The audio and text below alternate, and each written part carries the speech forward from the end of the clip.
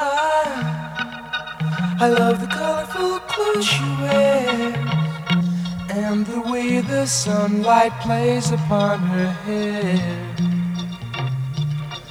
I hear the sound of a gentle word on the wind that lifts her perfume through the air. I'm picking up good vibrations. She's giving me the excitations. I'm picking up good vibrations. She's giving me the excitations. Good vibrations. She's giving me the excitations. Good vibrations. She's giving me the excitations. Close my eyes. She's somehow closer now. Softly smile, I know she must be kind.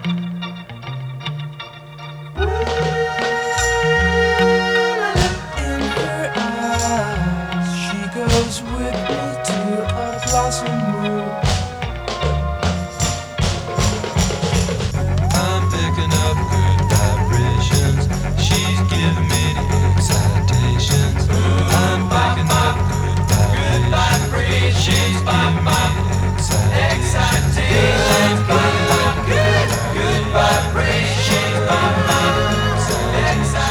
excitations, good vibrations,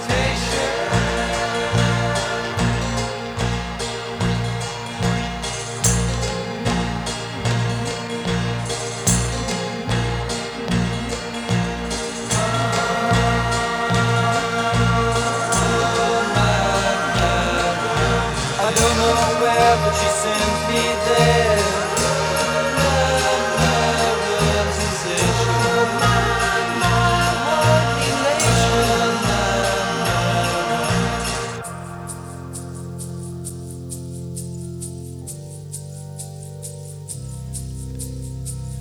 Gotta keep those loving good vibrations happening with her. Gotta keep those loving good vibrations happening with her. Gotta keep those loving good vibrations.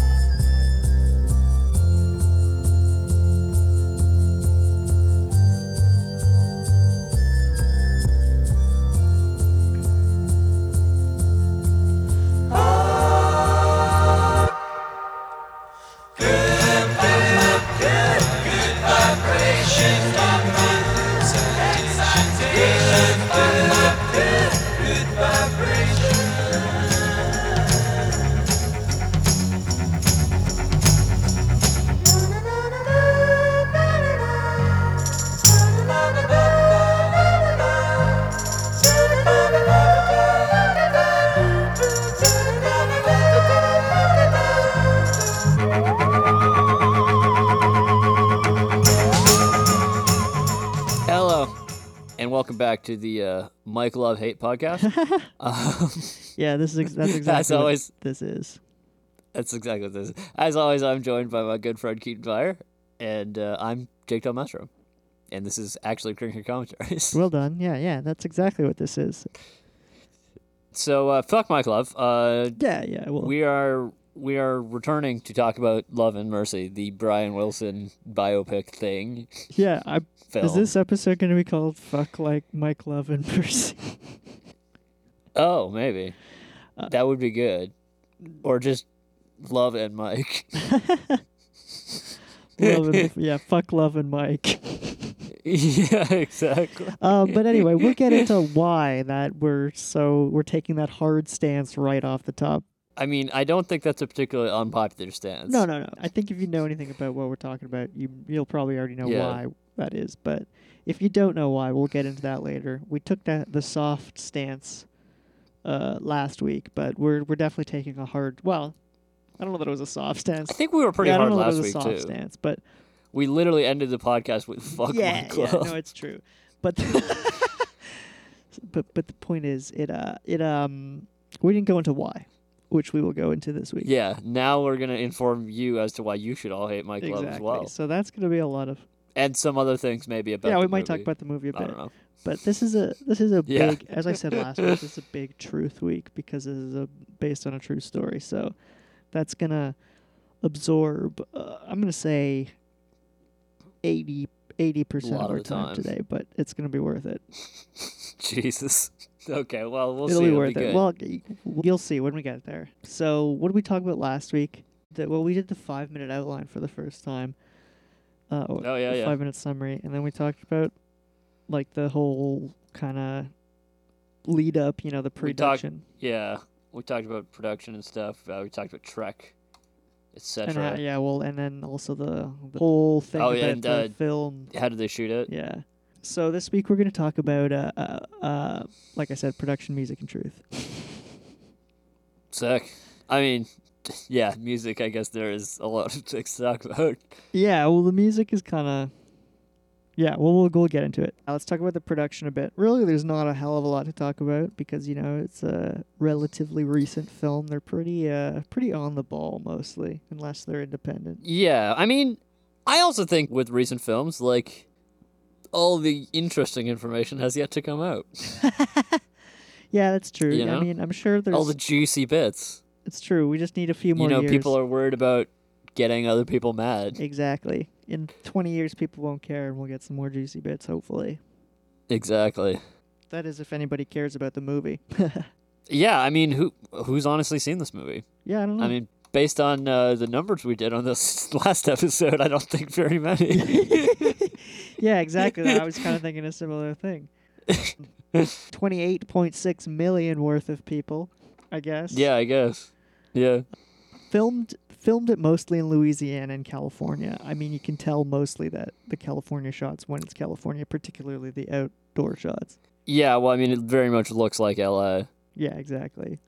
And then the parts that were inside the old recording studios are, those are old recording studios in L.A. We talked about that last Which is where they were, right? week, which specifically, I wanted to bring that up. Apparently, Bill Pollard was saying that for those like recording sessions when they were filming it, it was like a super organic thing because he wanted, obviously, as we talked about last week, they wanted to get that sort of documentary handheld feel, which is why they used those cameras. Mm-hmm. So apparently, he said Paul Dano basically directed those. Like they had real musicians in. Sorry, I forgot to mention that part. It's kind of important. Because they were playing they were playing real music, and I think we'll talk about that when we get to the music. I think they kind of mixed it all in together. Yeah, maybe that's why some of the lines came off as so stupid because they were improvised. Well, that's what I was just gonna say. Yeah, exactly. Is I think there was that other bit that I was thinking of, like the line where Carol Kay shows him the score and is it's not gonna work because it's playing not in the right different key. keys. Yeah, it's like, did you make a mistake here? It's like, no, man, that's what I meant to do. It's like, no, I'm Brian Wilson. I'm just that I'm smart. a genius. It's like, yeah, are you? It's like, what the fuck? I don't know, man. I know. I don't know. Maybe that's what Brian Wilson actually talked like. Who knows? He's a weird. Yeah, he's a weird yeah. guy. I mean, he does talk weirdly when you watch his interviews. But yeah. Yeah. So, yeah, like you said, Bill Pollard said he kind of just improvised those sessions, based on his attempting to get into Brian Wilson's head. The head of. Because I don't know if we talked so much about that I mean, last week, how the actors tried to get into the head of Brian Wilson. Yeah, I think we talked a little bit about John Cusack. We didn't talk about Paul Dano as much. Apparently, it was kind of like. Yeah, who, according to a lot of people, did the better job. But I think that most of that just has to do with the fact that he looks like Brian Wilson, whereas I agree. John Cusack doesn't. It's a more recognizable yeah. period of Brian Wilson. Yeah, period of him, yeah. So exactly. Well, it's okay. So it says here that according to Pollard, Robert Yeoman was, quote, purposely kept out of the rehearsals, so he never really knew what was coming. He just had to get it. So he could just kind of roll around there like he was doing a documentary? Exactly. So it was like, it's kind of interesting. That's a good plan, I think. A good way of getting that. I mean, it is and it isn't. Huh? It's like, if you want to make it like a documentary, yeah, I guess that's the way to do it. But I mean, like, him being able to plan his shots is, I guess, kind of useful. Yeah, I mean, maybe he hated that. It's true. Maybe he's just like, look, I'm a professional. I know how to make it look like a fucking documentary. Don't fucking, don't... Yeah, don't make me do this method shit. Treat me like a fucking professional. I get that as well. I totally get that. Yeah, I don't know. I mean, I don't know. I don't know what he was like. Yeah, Maybe who knows? Maybe it. they collaborated on that idea. Yep. But yeah, like most of the interesting stuff about making this movie I found had to do with just like the fact that the music was like kind of woven into like actual music, and they had kind of Paul Dano's singing woven into Brian Wilson's singing. Yeah. Let's talk more about the music then. Yeah, so obviously there's a lot of Beach Boys music in this movie. It's like if they didn't have that. Yeah. It might be an interesting movie to have a movie would. about Brian Wilson with no Beach Boys songs in it. Didn't they make that Jimi Hendrix movie without any I Jimi don't Hendrix know. music? What's it called? It's called Jimmy, All Is By My Side. So it includes songs that Hendrix performed shortly before the release of his debut album. So... When did it and come it out? stars Andre 3000 as Jimi Hendrix. So 2013, I've never heard of it, so I assume it was terrible. a year before this movie. Yeah, that's kind of an aside. So yeah, so the film, the soundtrack was done by a guy named Atticus Ross, who has done a lot of stuff. Yeah. That has been, highly touted, but not necessarily that's in my wheelhouse, if you know what I mean. Not necessarily in terms of the music. Yeah, Right. Exactly. I see a picture of him But with the Trent films Reznor. he's done, like Social Network, the like computer. never a film I really got into. Girl with the Dragon Tattoo, never really a film I got into. Gone Girl, never. Right. Well, Did I just name? It's true. I did. they're All the David ones I just Fincher named were movies. David All of Fincher them, I'm movies. pretty sure.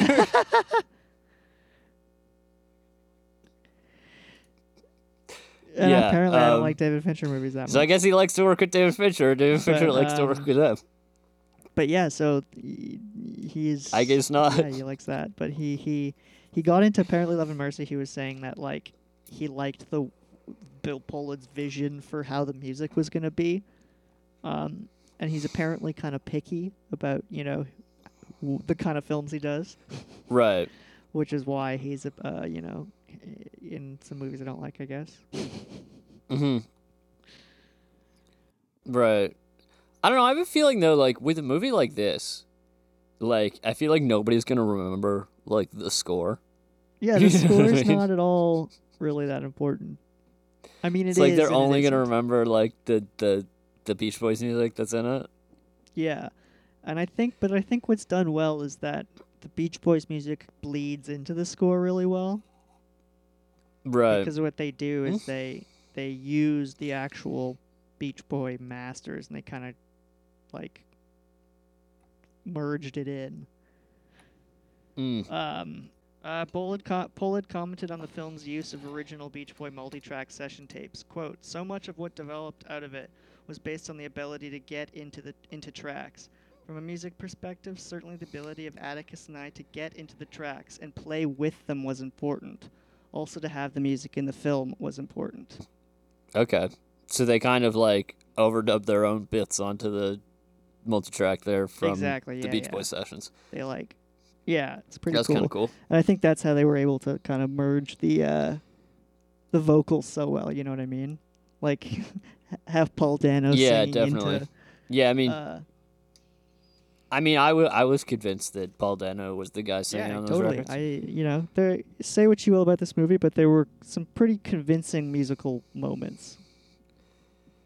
And I think probably a lot of that does have to do with, the fact that they had session musicians, actual musicians playing their instruments, like, actually.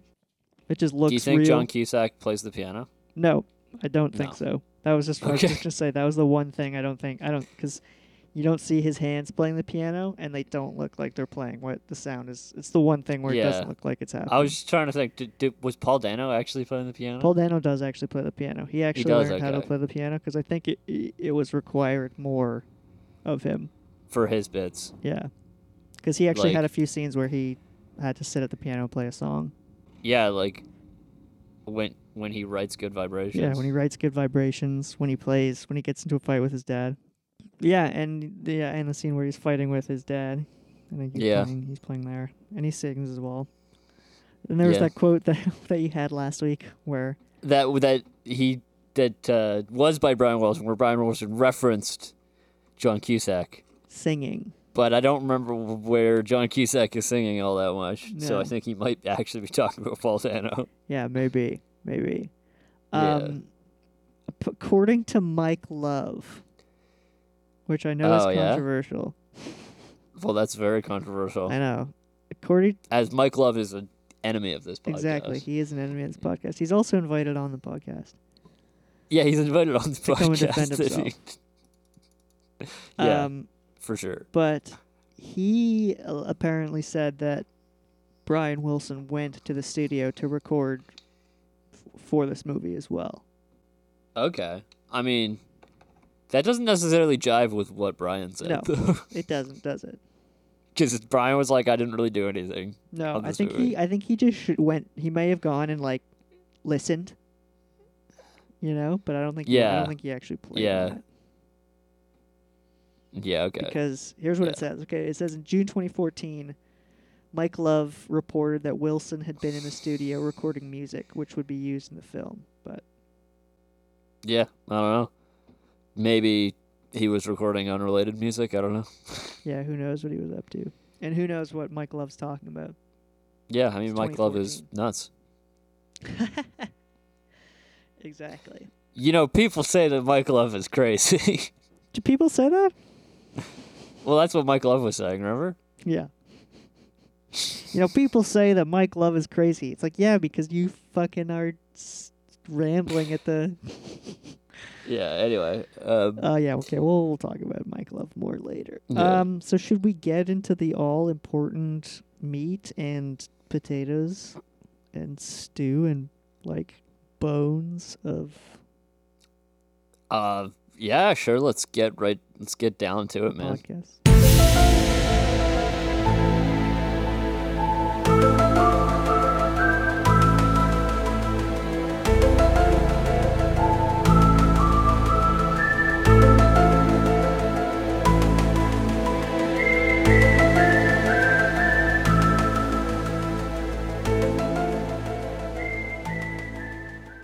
Welcome to the truth, where we get to the bottom of true things. And very true things we are getting to the bottom of today. Because it's based on a true story. Yeah, and Brian these Wilson. things that were depicted in the movie, more or less happened. Mostly. Well, that's the plan here. We're going to go through. I've compiled an extremely basic true history of the Beach a Boys. true history as opposed to a fake history. As opposed to a dramatized history. A very brief true history of the Beach Boys in the periods that the film covers and a little bit beforehand to give you some context. Okay, So what's going to happen is I'm going to go through it and we're gonna talk about like where the movie differs and such. yeah, exactly. If it does. Oh, So yeah, you have to stay on it. Make sure you see if you can find anything. all right. So we're gonna start with talking about Murray Wilson. Yeah, who is Murray Wilson for everybody who doesn't know? He's in the movie. Well, I mean, there's a character of him. Somebody plays Yeah, him. there's an actor playing him. He's Brian Wilson's pops Right. And in Brian the and movie- Carl and Dennis. and Dennis. Yeah. Yeah. And in the movie, he's depicted as bad guy, Yeah, bad guy, definitely. not a good guy. Based on what I've read about him, I think that he's in general not a good guy. He seems like a pretty bad guy. So he and his wife, I think it was Mary. Is it Murray and Mary Wilson? No, Audrey. Audrey. I don't know I don't know where the fuck you got Mary. Mary, probably from Murray. It's Audrey. Yeah. So, Murray and Audrey Wilson, their first child is Brian. Brian's the oldest. They live in a kind of a suburb of L.A., California called Hawthorne. Right. In Hawthorne, they build airplanes, and that's what Murray Wilson does. He builds airplanes, but he's also moonlighting as a songwriter, and he's trying to get into the music business. And he kind of peaks when he has a song played on Lawrence Welk's radio show in the early 50s. Okay. Was it any good? What was it called? It's called Sidestep, Two-Step or something. I think it was, pretty run-of-the-mill. Nothing particularly Right. interesting. Nothing to write home about. But yeah, he really wanted to do that, but, didn't really do an amazing job. I think he wrote one song that became a hit. I don't recall what it was called. But it was it was a short-lived hit. And, you know how hits are in the 50s. Right. They're churned out. Yeah, exactly. So it definitely seems like you beat them. That seems like that's true. Yes. As John Cusack has that long scene With in the that movie really uncomfortable scene. where he discussed being hit by his father. Apparently, Murray tied Brian to a tree as a child once. Pretty rough. And Brian was apparently deaf in one ear, which he said in that scene, I believe. Brian is deaf in one ear. But it was unconfirmed that it was Murray beating him. It's I watched a documentary that said that the rumor was that it was because Murray Seems beat reasonable. him. But seems reasonable, but who Yeah. knows? So according to Brian's ex-wife did a pretty massive interview as well in this Mm-hmm. documentary. Her name is Marilyn Wilson. Okay. So she was also in the film Love and Mercy. Yeah, she appears in Love and Mercy as a character. Once again, an actor. Yeah, not her. The character. Herself, but Her. yeah. She's played Yeah. by an actress. Yeah. Is she play? Who's the actress that plays her? Is that? Aaron Dark. I don't know who that is. Yeah, apparently he always just made Brian incredibly insecure. She talks about their relationship quite a bit, which we'll touch on a little bit more. So in the movie, I don't know if they talk actually how much they talk about it in the movie, but it was apparently Brian's kind of motivation that got everything going. Like he would listen to harmonies, and play them on the piano and pick apart, what all the pieces were and teach them to the family. Right. And then eventually you have Mike Love, because he's their cousin. He gets involved in the whole music making thing, and they get their friend from high school, Al Jardine. And then there you go. That you have the original Beach Boys lineup. Sick. Yeah. According to the documentary I watched, again, parts of it were a bit over dramatic. Sorry, what was the documentary you watched called again? What was it called? It's just called. I think it was just called a Brian Wilson biography. It was an A&E documentary. Right. Okay. It said that it was their mother who said that they needed to include Dennis in the band early on. So they made him the drummer. Classic. Yeah, classic. I know, right? Why is it always the drummer? I don't know. You can count to 4. You can play the drums. Yeah, you can count to 4. You can play the drums. 1, 2, 3, 4. Bing, bang, Yeah. boom, bong. And then apparently he was the actual only surfer in the band. That's hilarious. Yeah. I think it's pretty clear if you just take a look at Brian Wilson that he doesn't surf. Yeah. Can you imagine him on a surfboard? I can because I've seen it. Well, other than no, what you saw was Dewey Cox on a surfboard. Oh yeah? Yeah, okay. I'm pretty sure that's what you saw. You better check again. I have seen him on a surfboard and he does not look very comfortable. Well, we'll talk about that. Are you talking about that video? Yeah. That comes up later. We'll talk about that. According to Brian Wilson's induction speech at the Rock and Roll Hall of Fame, which if you've seen the video...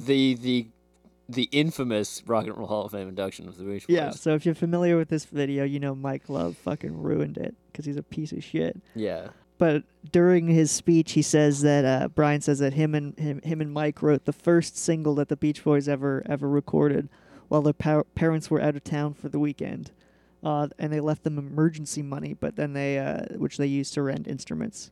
And then Dennis suggested they wrote a song about surfing because he surfed. So they wrote a song, and guess what it was called?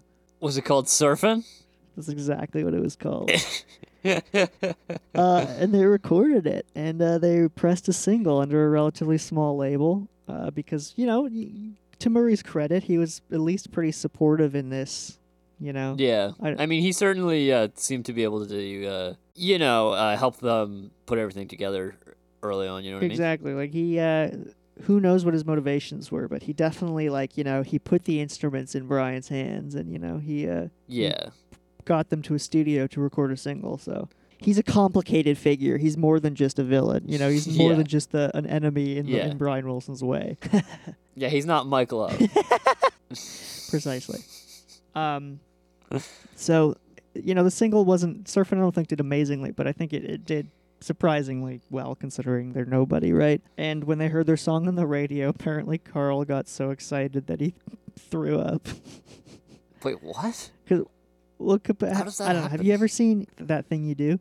That's that. Wait, what is that? That Tom Hanks movie about the one-hit wonder band called The Wonders. Oh no, I actually haven't seen that movie. I fucking love that movie. There's a scene where they hear their music on the radio for the first time, and I think it's based off of this story. Anyway, I feel like Tom Hanks came up in one of these episodes because he was gonna be in something, but ended up not being in it because of that Thing movie. You Do.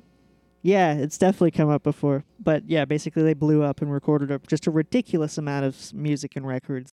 Mostly about surfing at first, yeah. And it's all Brian Summer, Wilson. Huh? And women. And cars. And cars. Yep. Yeah. Yep.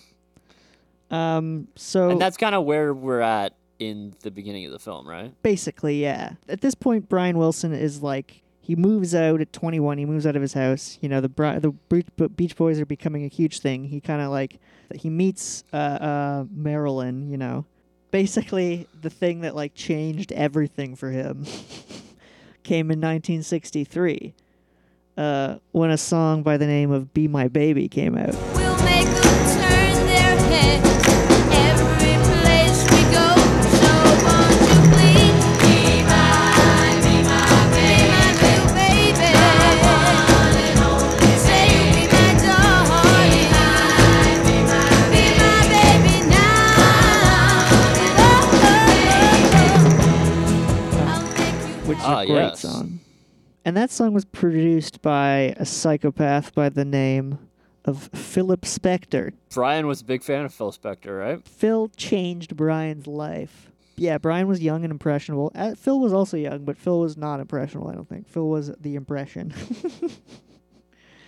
So he basically just started trying to be Phil Spector. Because he had access, because he had made so many records, already charted a bunch of times. He had the opportunity to hire all the same musicians as Phil, the Wrecking Crew people. He walked into the music industry, and just his talent just got him there. This whole Phil Spector thing seems to kind of have lit a fire underneath him, because the Beach Boys released 4 albums in 1964. So this is really where that... Jeez, I don't know how you have time to do that Exactly. shit. And, tour and shit. Well, because Brian hated touring. So, in the movie, they talked about having fired Murray Wilson. Did that happen at this point yet? That hasn't happened yet. Oh, okay. Not quite yet. Apparently, he heard tales of debauchery on their tours. Murray yeah, did? Murray did, and the documentary described it as heavy drinking and venereal infection. Ugh. Yeah. So wait, how do we all know that this documentary is any more reliable than this film? Because a lot of it is cross-referenced. Only some of the more dramatic things that is truly from the documentary. Because I also looked at a book as well, and some articles, quotes from actual people. You know what I mean? Like people they're interviewing. Right, because they were in the documentary or whatever. But who knows if those people are telling the truth? So I mean, Mike Love claims that he wrote songs. Anyone can say anything. I wrote "California Girls." I just said that. Yeah, exactly. Yep. It's not true, but I said it. Mike Love's probably gonna sue you. Yeah, it's true. Maybe you should cut that out. Yeah, Murray just is, essentially he's like, you guys are debaucherous. Even though you're all adults, I'm your tour manager. I'm gonna take over. Yeah.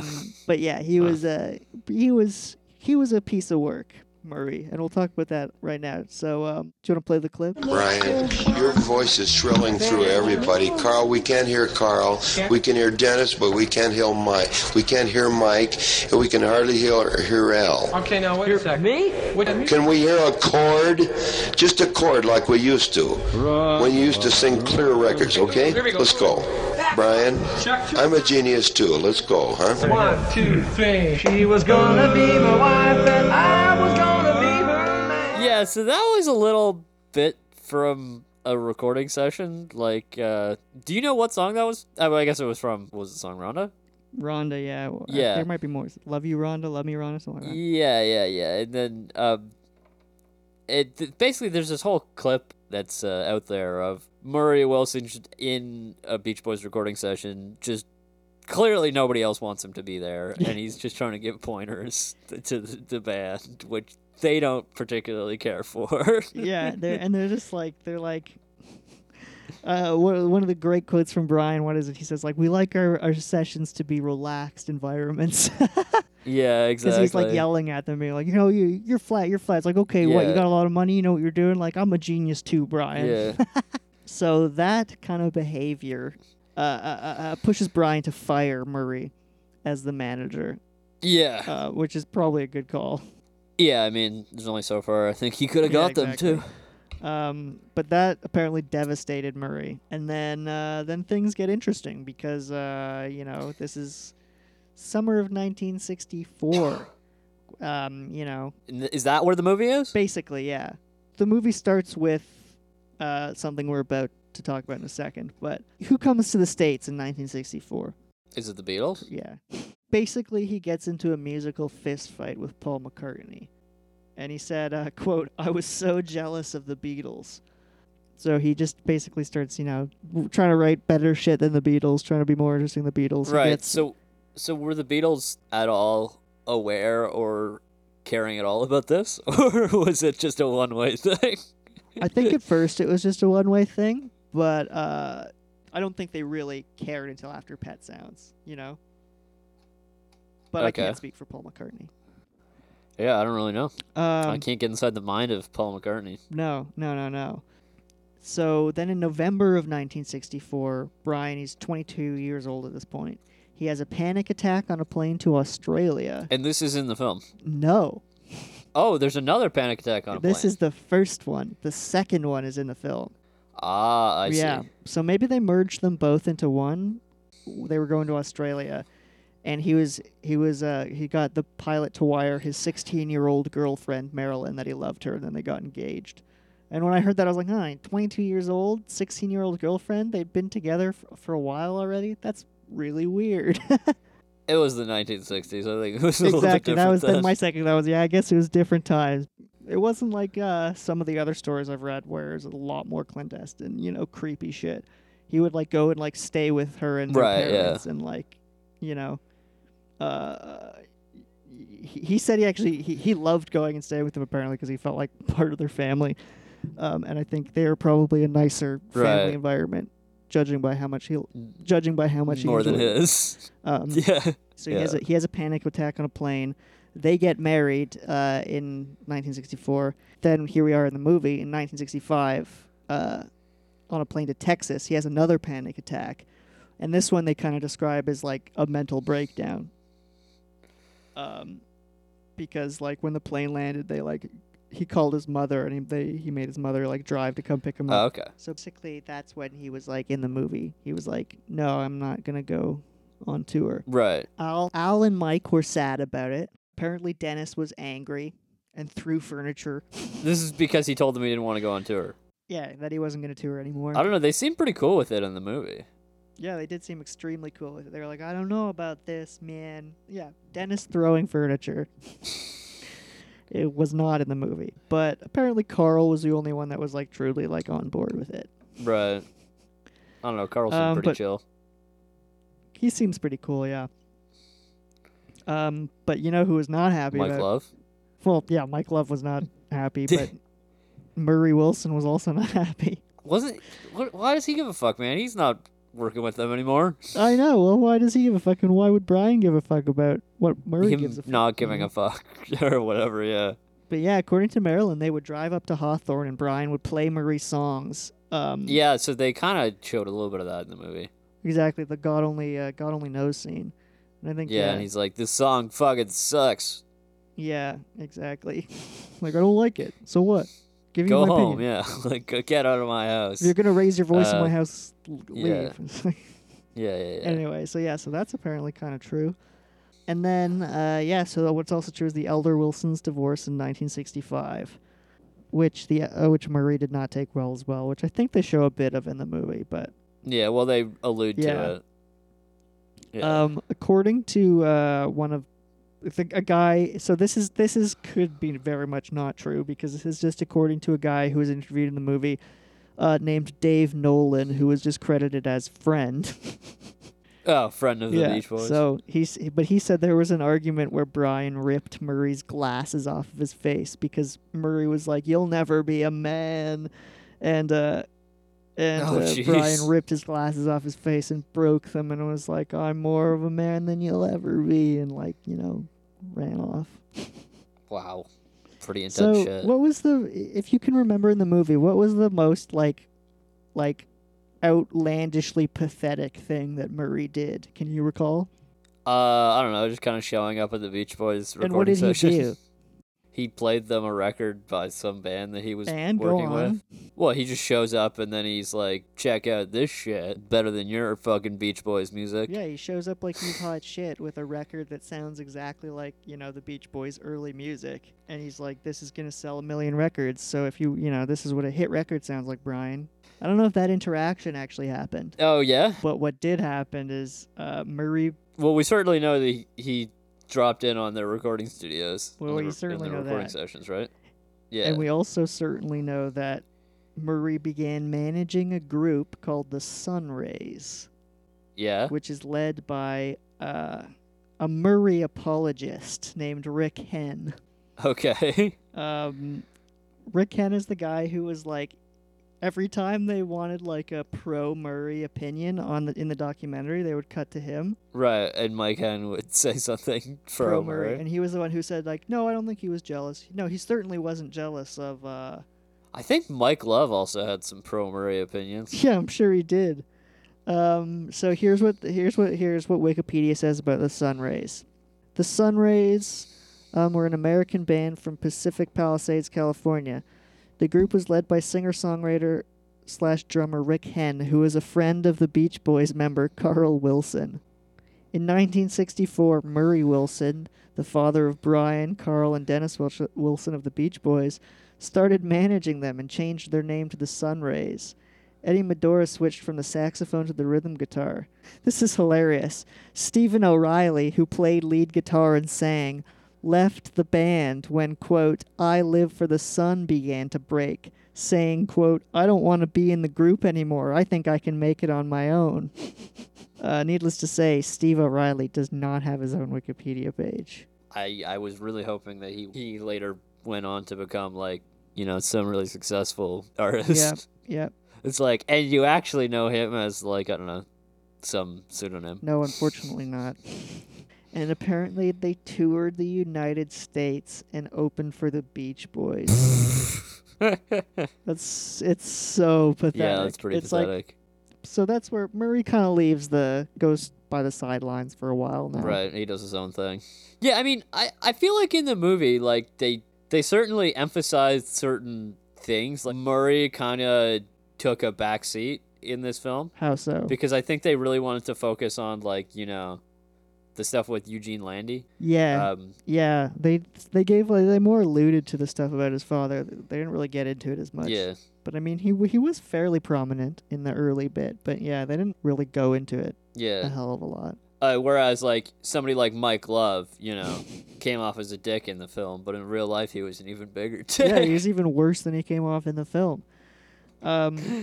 So far we're pretty accurate, Yeah, no, I mean, yeah, certainly. I don't think there's any outright fabrication so Yep. far. According to Marilyn Wilson, the scene where he does LSD for the first time, where the guy who Yeah. looks like Charles Manson gives him the LSD. So we don't know if he got LSD from We Charles d- Manson. It's possible. It is possible. I don't think he got his first hit of LSD from Charles Manson. I don't think that's possible. Okay. Because I Right. don't think he had met Charles Manson at this point. So, but according to his wife, he did in fact do LSD and then say he saw Yeah, God. he like woke her up in the morning being like, I saw God, and then started like uncontrollably weeping. She described it exactly like it played out in the movie. Mm. So I think they may have used that interview for the movie. So Brian began recording Pet Sounds, and the Beach Boys Yep. started touring Japan. So, again, all accurate.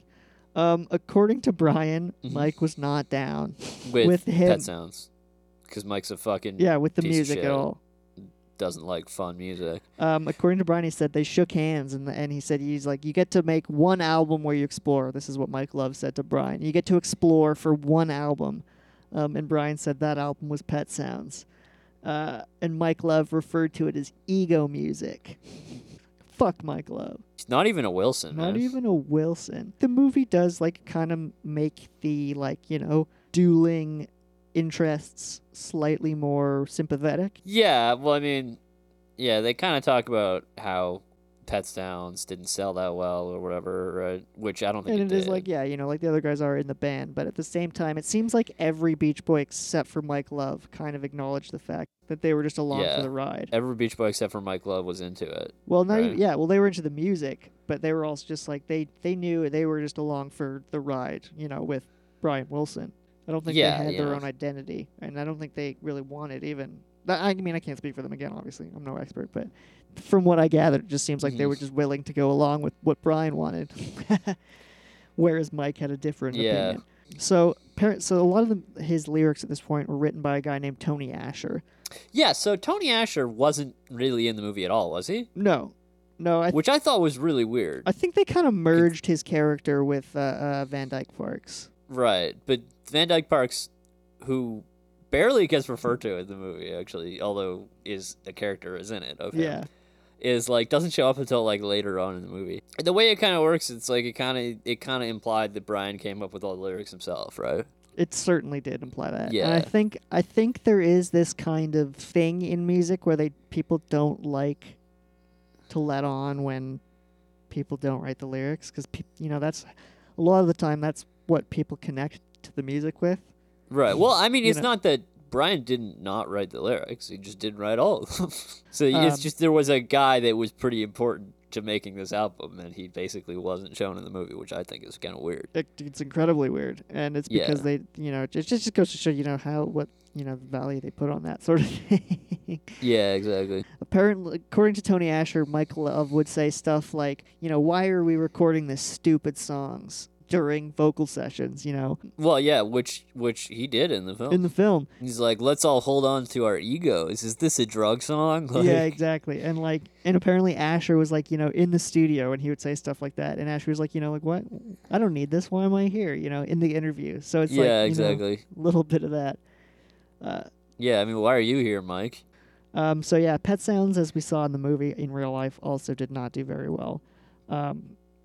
Yeah. But basically 2 months or 2 or 3 months after it comes out, Capitol Records panics and puts out a best of.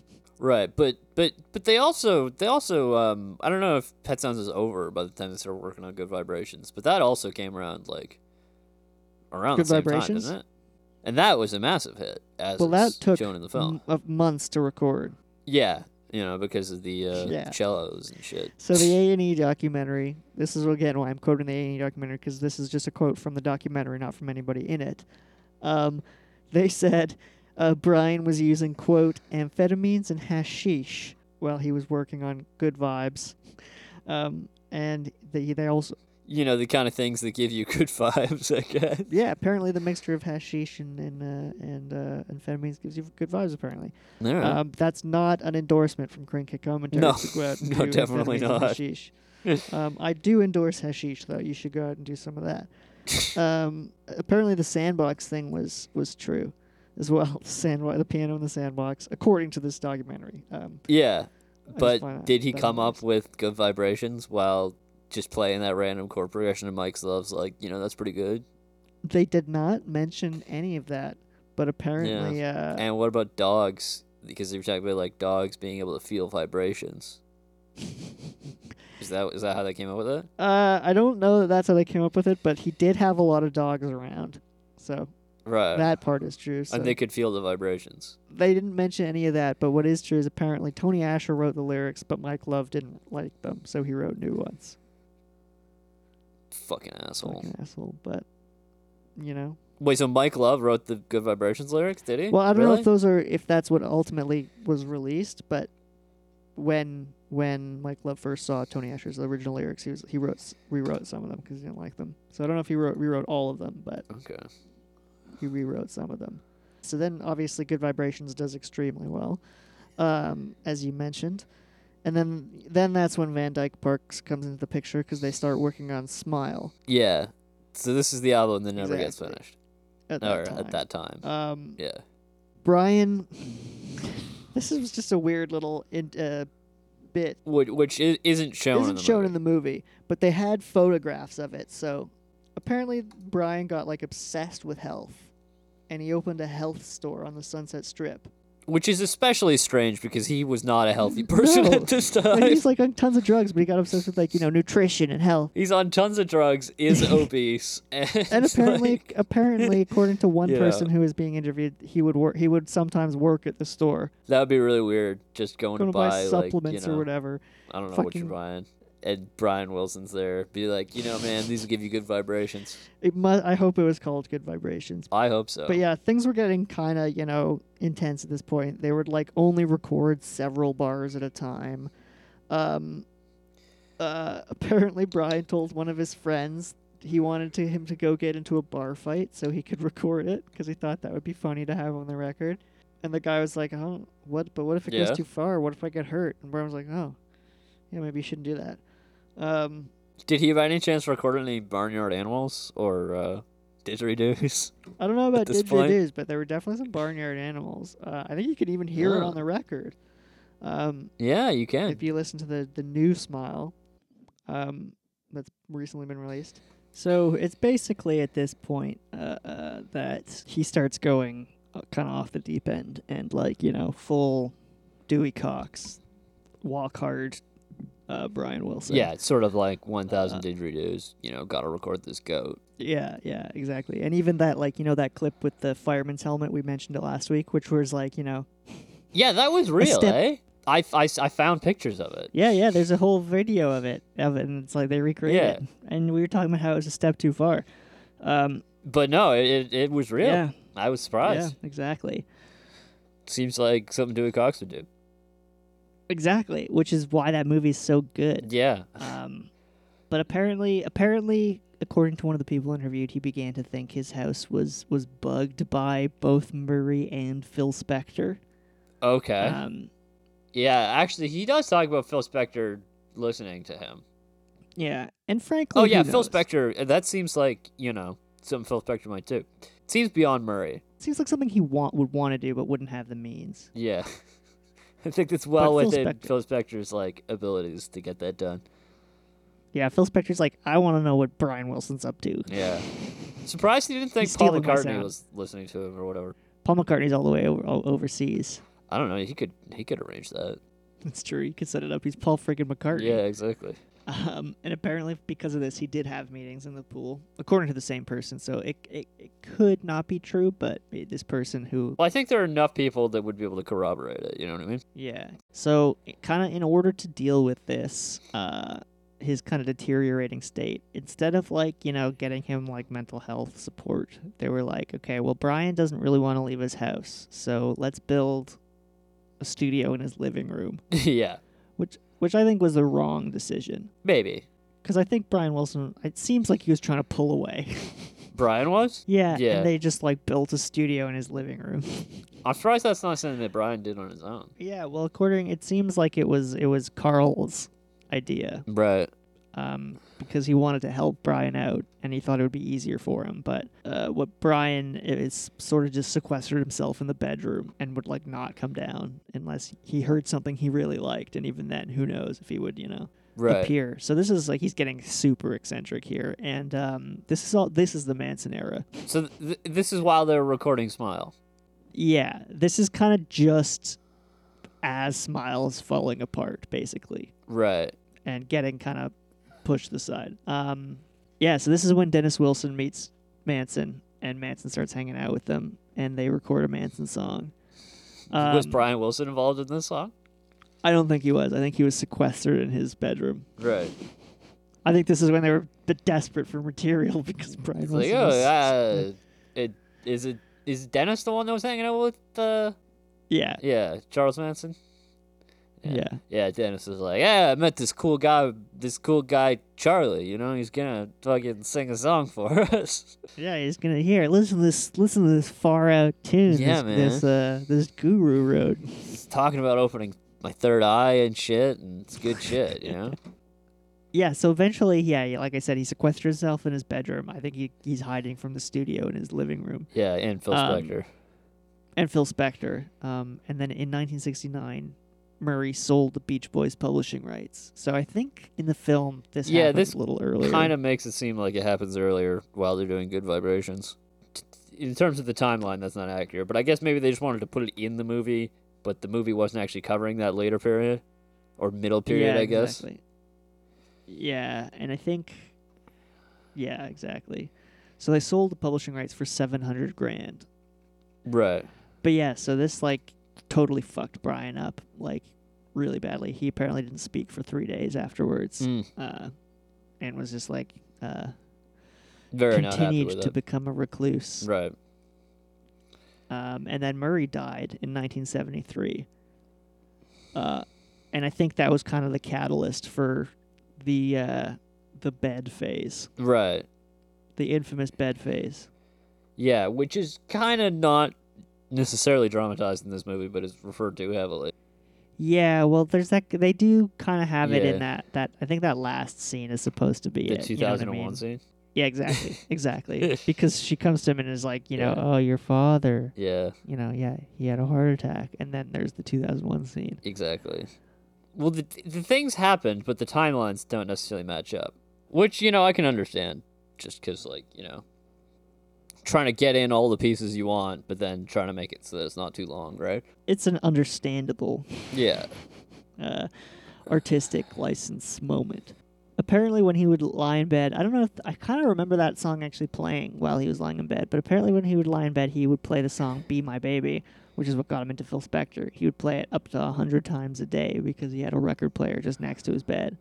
Jeez. And he would play just. I over wonder and if he over had to again. replace the record because it wore out. Yeah, and I don't know if he did that. That was just, that was one of his friends. That's an saying that. anecdote. Yeah. I doubt he did it for the whole fucking 2.5 years. 2.5 years. Is it but- true that he was eating, like, fucking steaks only?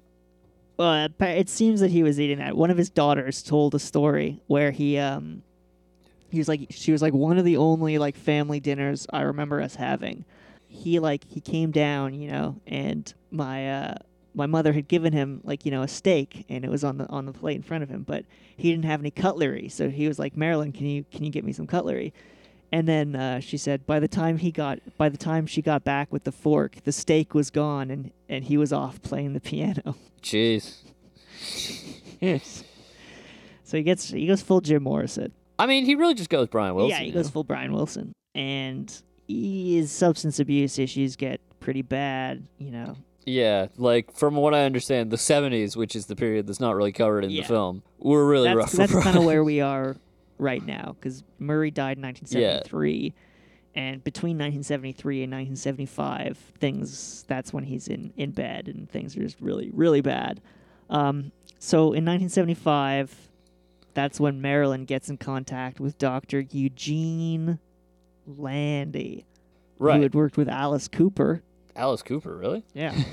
So Eugene Landy is obviously one of the pivotal Yes. characters in this film. And he has now entered the scene in reality. Basically, there's an interesting... I don't know if this is exactly made clear in the film, but he basically has two run-ins with Landy. Yeah. And this is the Yeah, first he does. one, which is 1975. And so it seems like things are kind of, like, working a little bit with Landy at first, right? Well, yeah, it's hard to say from in a retrospective way, just because of how much more we Yeah, know exactly. about mental health and substance abuse than we Yeah. did then. But back in the 70s, Dr. Landy got him back on tour in 6 months.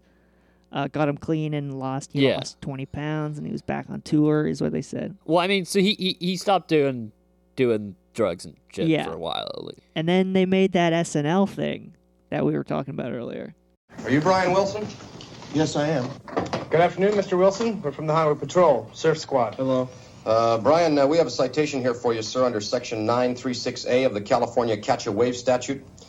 Brian, you're in violation of paragraph 12.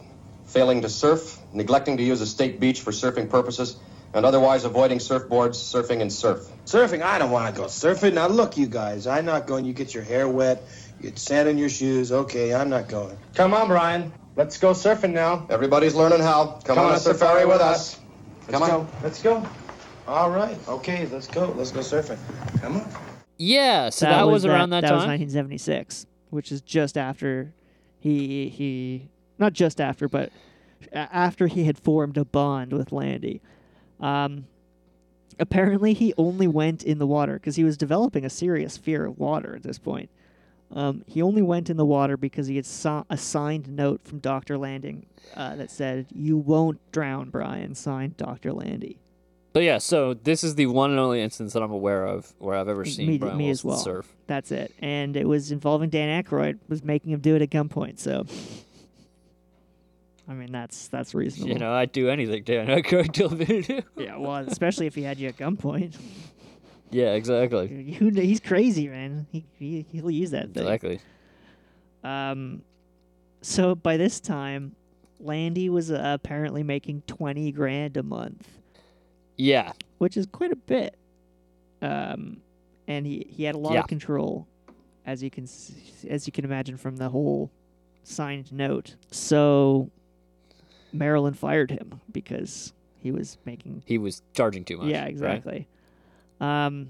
And then the band kind of just forced Brian back into the studio, it seems. Like, they just kind of the band needed him desperately. Right. Because, naturally, Mike Love can't do it. get anything done. Well, and they signed, around this time, they signed a contract. I believe it was Warner Bros. That one of the deals of the contract was that Brian Wilson was going to write 70% of the music. Right, because everybody knows that the Brian Wilson stuff is the best. Yeah, exactly. It's what everybody wants to hear. Well, we're not going to sign the Beach Boys if Mike Love's writing all the fucking music. It's terrible. Yeah, it's like everything sounds like fucking Kokomo. Yeah, it's going to sound like shit. So they force him kind of back in the studio and back onto the road, and he's not into it.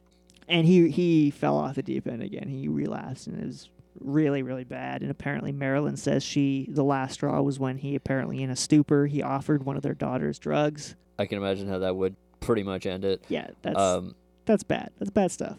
So at this point, the band was like, all right, well, it's either, you got to get help or you can't be a Beach Boy. You have to take a break. Yeah, so they call up Landy again, right? Yeah, because apparently, he's the only one who's shown any ability to sort of get a handle on to Brian, reach him. right? Yeah. So Landy takes over again in the early 1980s.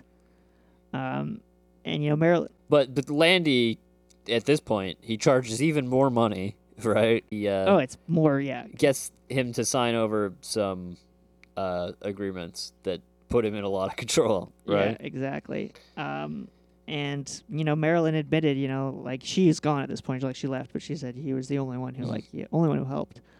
And yeah, and I think even actually, like, if you listen to what a lot of things that Brian has said, like, even more recently, like, he himself seems very conflicted about. Absolutely. About Landy. Although, like, it should be like clear that, like, although Landy managed to get him clean and everything, like, Landy didn't know what the fuck he was doing. That specifically in a second. But 3 months out in the early 80s, so 3 months after Landy's on Eugene's on the scene again, Brian's on the road again, which to me seems extremely quick. Both times it seems like the turnaround is really quick. And then tragically, this is 1983 when Dennis Wilson dies in a scuba diving accident, which I think really fucked up Brian Wilson. Yeah, definitely. Like, he mentions it, like, in one of the very early scenes of the movie. Like, when he's first meeting. Yeah. Melinda.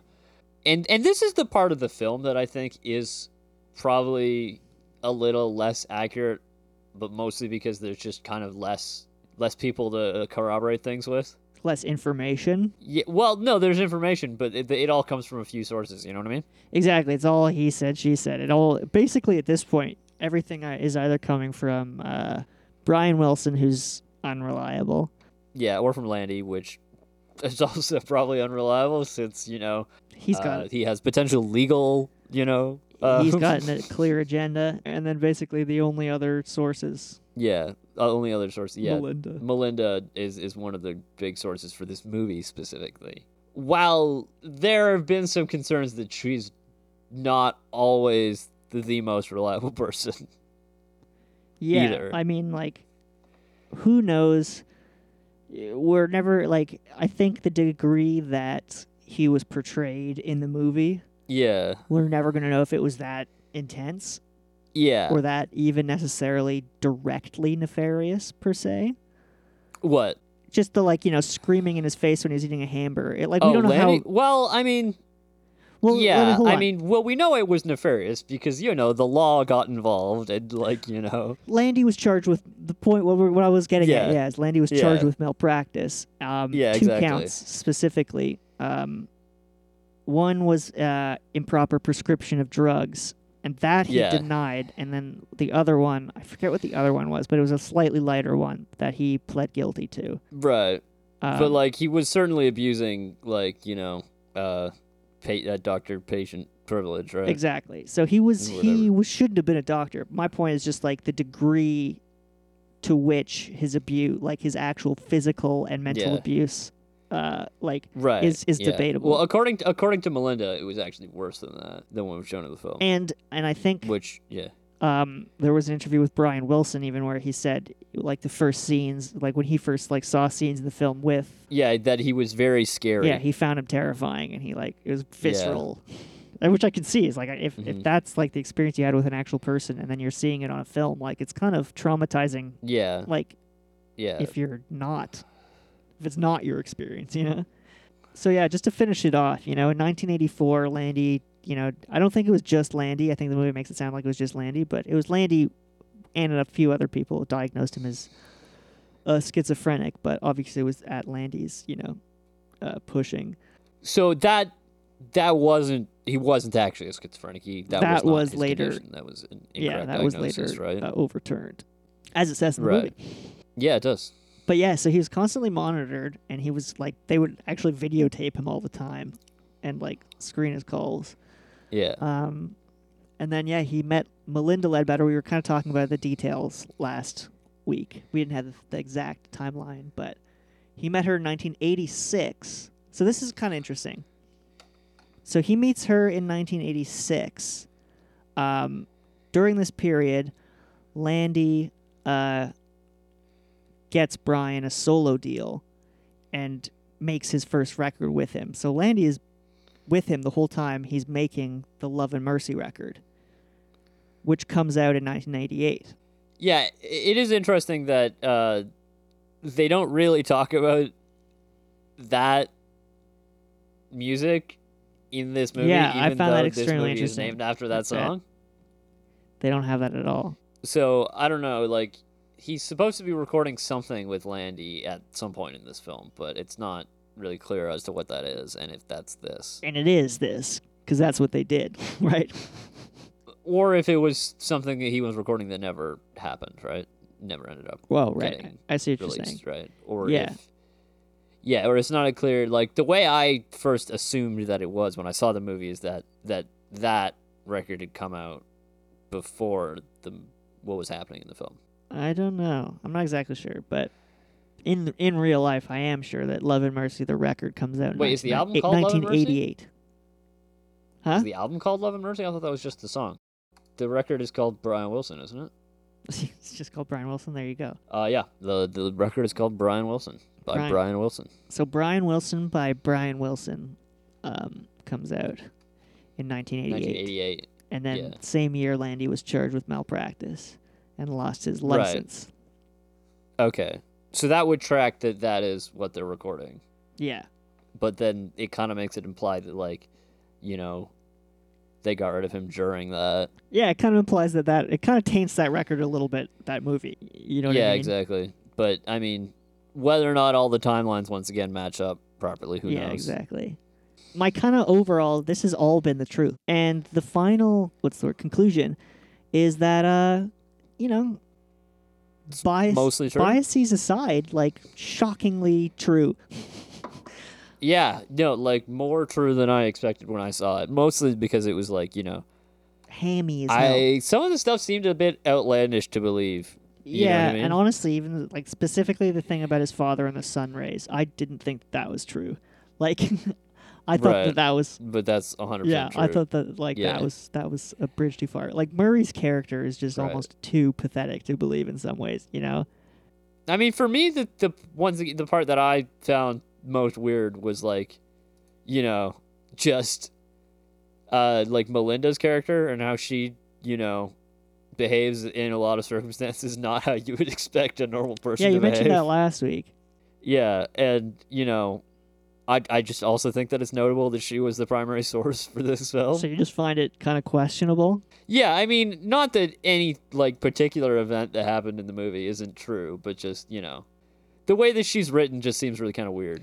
Yeah, well, she's written, like, what's her motivation, Exactly. Like, she just kind of, like, dives headfirst into, like, this whole Brian thing, very quickly. And, maybe that was just to, like, expedite the plot. But, who knows? If somebody approached me like that while I was at work and just, while I was selling Cadillacs and, just acted, like, really bizarre, my first reaction would not be to, like, that's give true, him but my you're phone not married number. to Brian Wilson, so there's probably a reason for that. No, I'm not. You're not No, the I kind of guess person not. who would do that. So maybe if you were, you'd be married to Brian Wilson right now. You need to be more open to strangers acting weirdly at your job. How many strangers do you have at your place of work? No one, basically. You never encounter outsiders, huh? Yeah, almost never yet. In fact, if we do, we're supposed to call security. Oh, really? Yeah. Okay. But Wow. Yeah, that really insulates you from the possibility of even yeah, definitely encountering a stranger.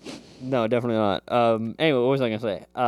Yeah. So basically, there were also some comments from some other people around Brian Wilson about whether or not everything Melinda said was completely accurate. Yeah. Yeah, specifically, like, his daughter kind of compared her to Eugene Landy. Yeah. Basically saying that, like, basically implying that, like, she was in control of him now or whatever. Right. It was just like she has the exact same motivations, basically like what Landy is saying at the end of the movie. Yeah. Once again, I don't know if that's true or not. I mean, that's totally.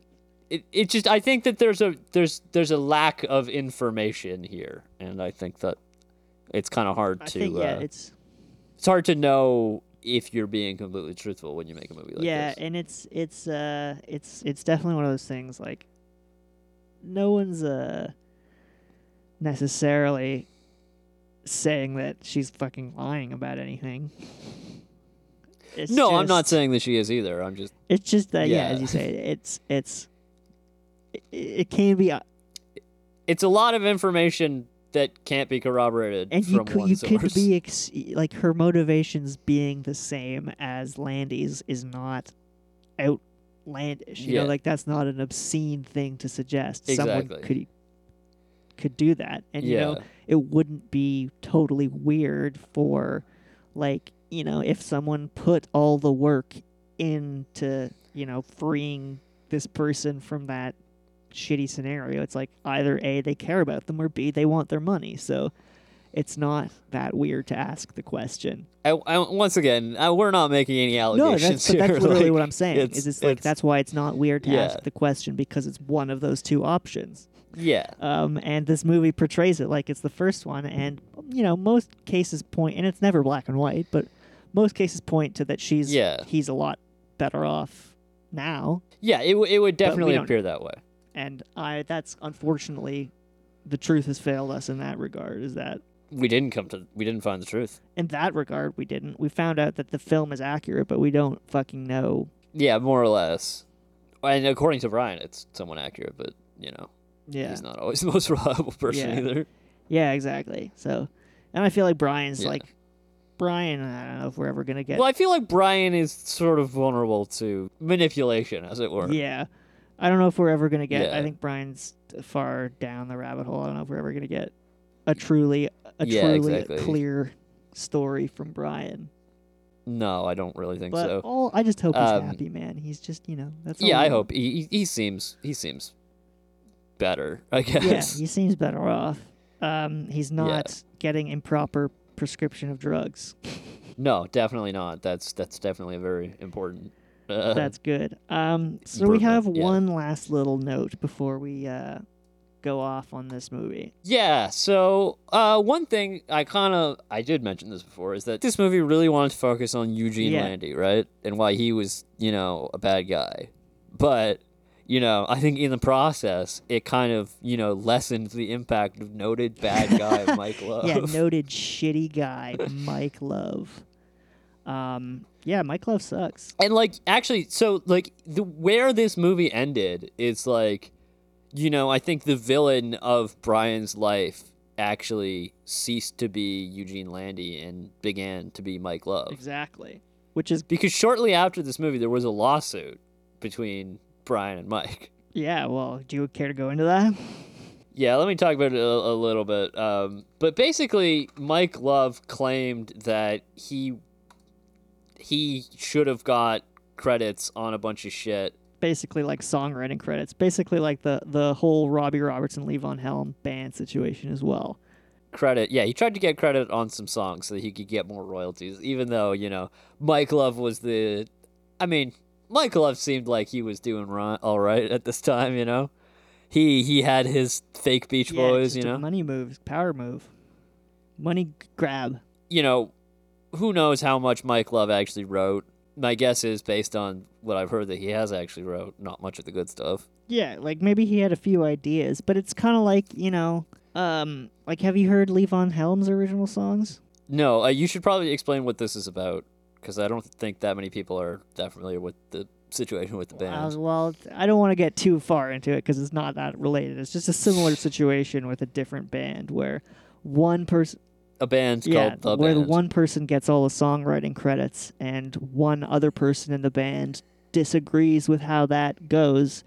But, when one person, in this case, Brian Wilson, is literally the person who, writes everything down and is, in the studio doing it, then that's how you get your name on the... Yeah, when one guy is literally in Japan while yeah, all this exactly. is happening. So, I don't know. Don't get me wrong. People get shafted in that biz all the time, I'm sure. Yeah, no, and I'm definitely. sure to a degree he Yeah. probably wasn't getting the credit he deserved in some cases, but ultimately, you're fucking suing Brian Wilson. And then he also wrote Kokomo and didn't invite Brian to be part of it. Yeah, he wrote, and then he bragged about it. Yeah, and he bragged about his #1 hit, Kokomo, which was a shitty song. Yeah, he wrote Kokomo, and it was like, Brian didn't help at all, and look at Brian's record is not doing very well. Yeah, this is around the same time Brian was doing his Yeah, record. so it was like he called out Brian for not selling very well, and he was like, "Look at how great our Beach Boys record is doing." It's like, "Fuck you, Mike Love." Yeah, I know. And then he also ruined the Beach Boys Rock and Roll Hall Oh of Fame yeah, well induction. we've mentioned that already. He in two ways. First of all, he interrupted Brian in the middle of his speech, and then he goes on some weird ass rant, just like, Now, a lot of people are going to go out of this room tonight thinking that Mike Love is crazy. Well, they've been saying that for years. About Mick Jagger Yeah. and something. and there's something so funny about being like, yeah, Mick Jagger's too chicken shit to get on stage with the Beach Boys. I know Mick Jagger won't be here tonight.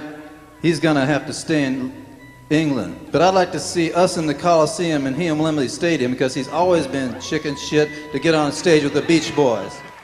Yeah, that's a great insult. Such a great Yeah, insult. great. insult. I think Mick Jagger is fine with that.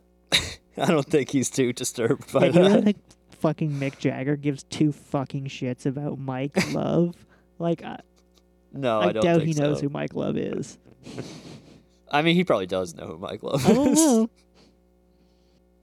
mean, he probably knows who the Beach Boys are, obviously. I'm sure he knows who the Beach Boys are. I don't know that he knows who Mike Love is. All right. We should find out. I'm sure they've met. What was I gonna say? Also, okay, so but this isn't the end of it. Like, Mike Love, basically, the biggest dumb thing that he's ever done is make the fake Beach Boys. Yeah, which is so essentially because right now, like, any performance that is under the name of the Beach Boys is actually not the Beach Boys. It's Mike Love and friends. yeah, well, what do they do? They had like a reunion concert, and then basically, I don't really understand this, but something about how the legal. I don't understand how Mike Love ended up with the.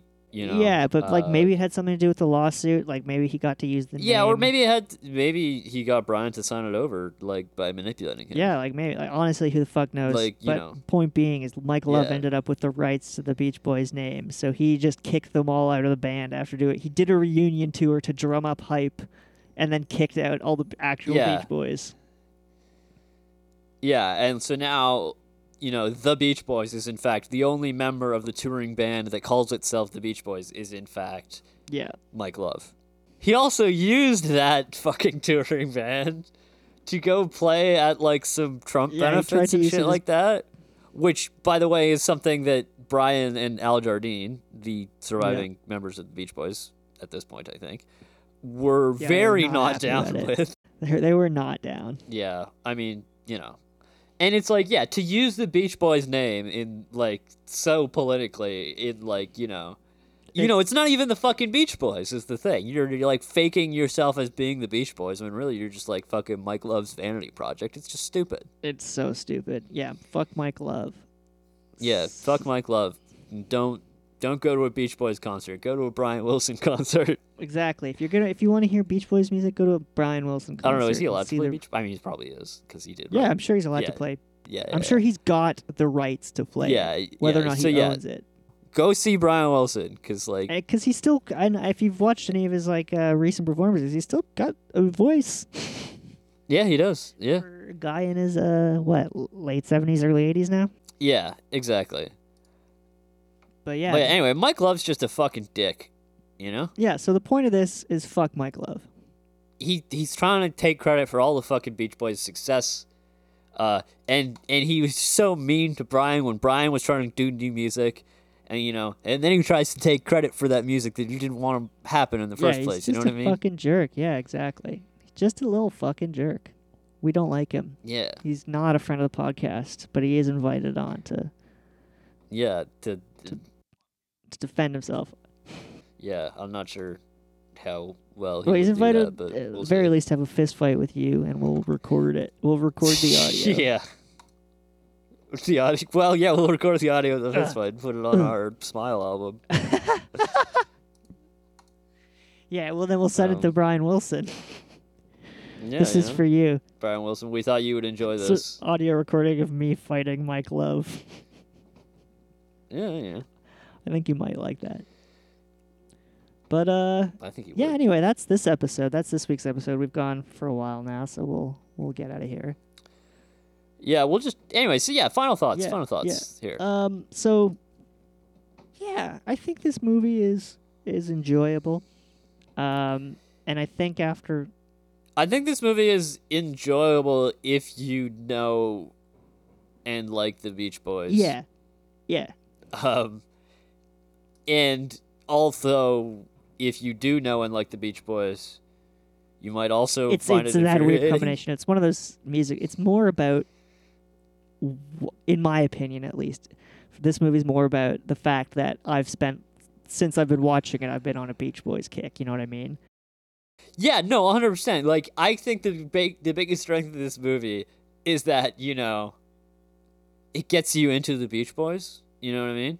Exactly. It just portrays the Beach Boys story in an interesting way. But that said, I think that as a movie, this movie, like, falls short in a number of aspects. Yeah, it's not the best movie, and it could be better. There's a lot of ways you could make it a better movie, but it's a fine romp. If you like the Beach Boys, you might find this film interesting. Might be worth a watch. I don't know. There are a lot of movies I would watch instead of this, but you know. All right. So yeah, so we'll be back next week with a special holiday episode. Yeah, it's getting around that time of year. But yeah, we'll see you next week. So shout out to all our listeners in Poland. Wouldn't it be nice if we were older, then we wouldn't have to wait so long? And wouldn't it be nice to live together in the kind of world where we belong? You know it's gonna make it that much better when we can say goodnight and stay together. Wouldn't it be nice if we could wake up in the morning when the day is new, after having spent the day together, hold each other close the whole night through? What happy times together we'd be spending. I wish that every kiss was never ending. Oh, wouldn't it be nice? Maybe if we think and wish and hope and pray it might come true. Run, run, will, baby, then there wouldn't be a single thing we couldn't do. But we could be married, and then we'd be happy, Oh, wouldn't it be nice?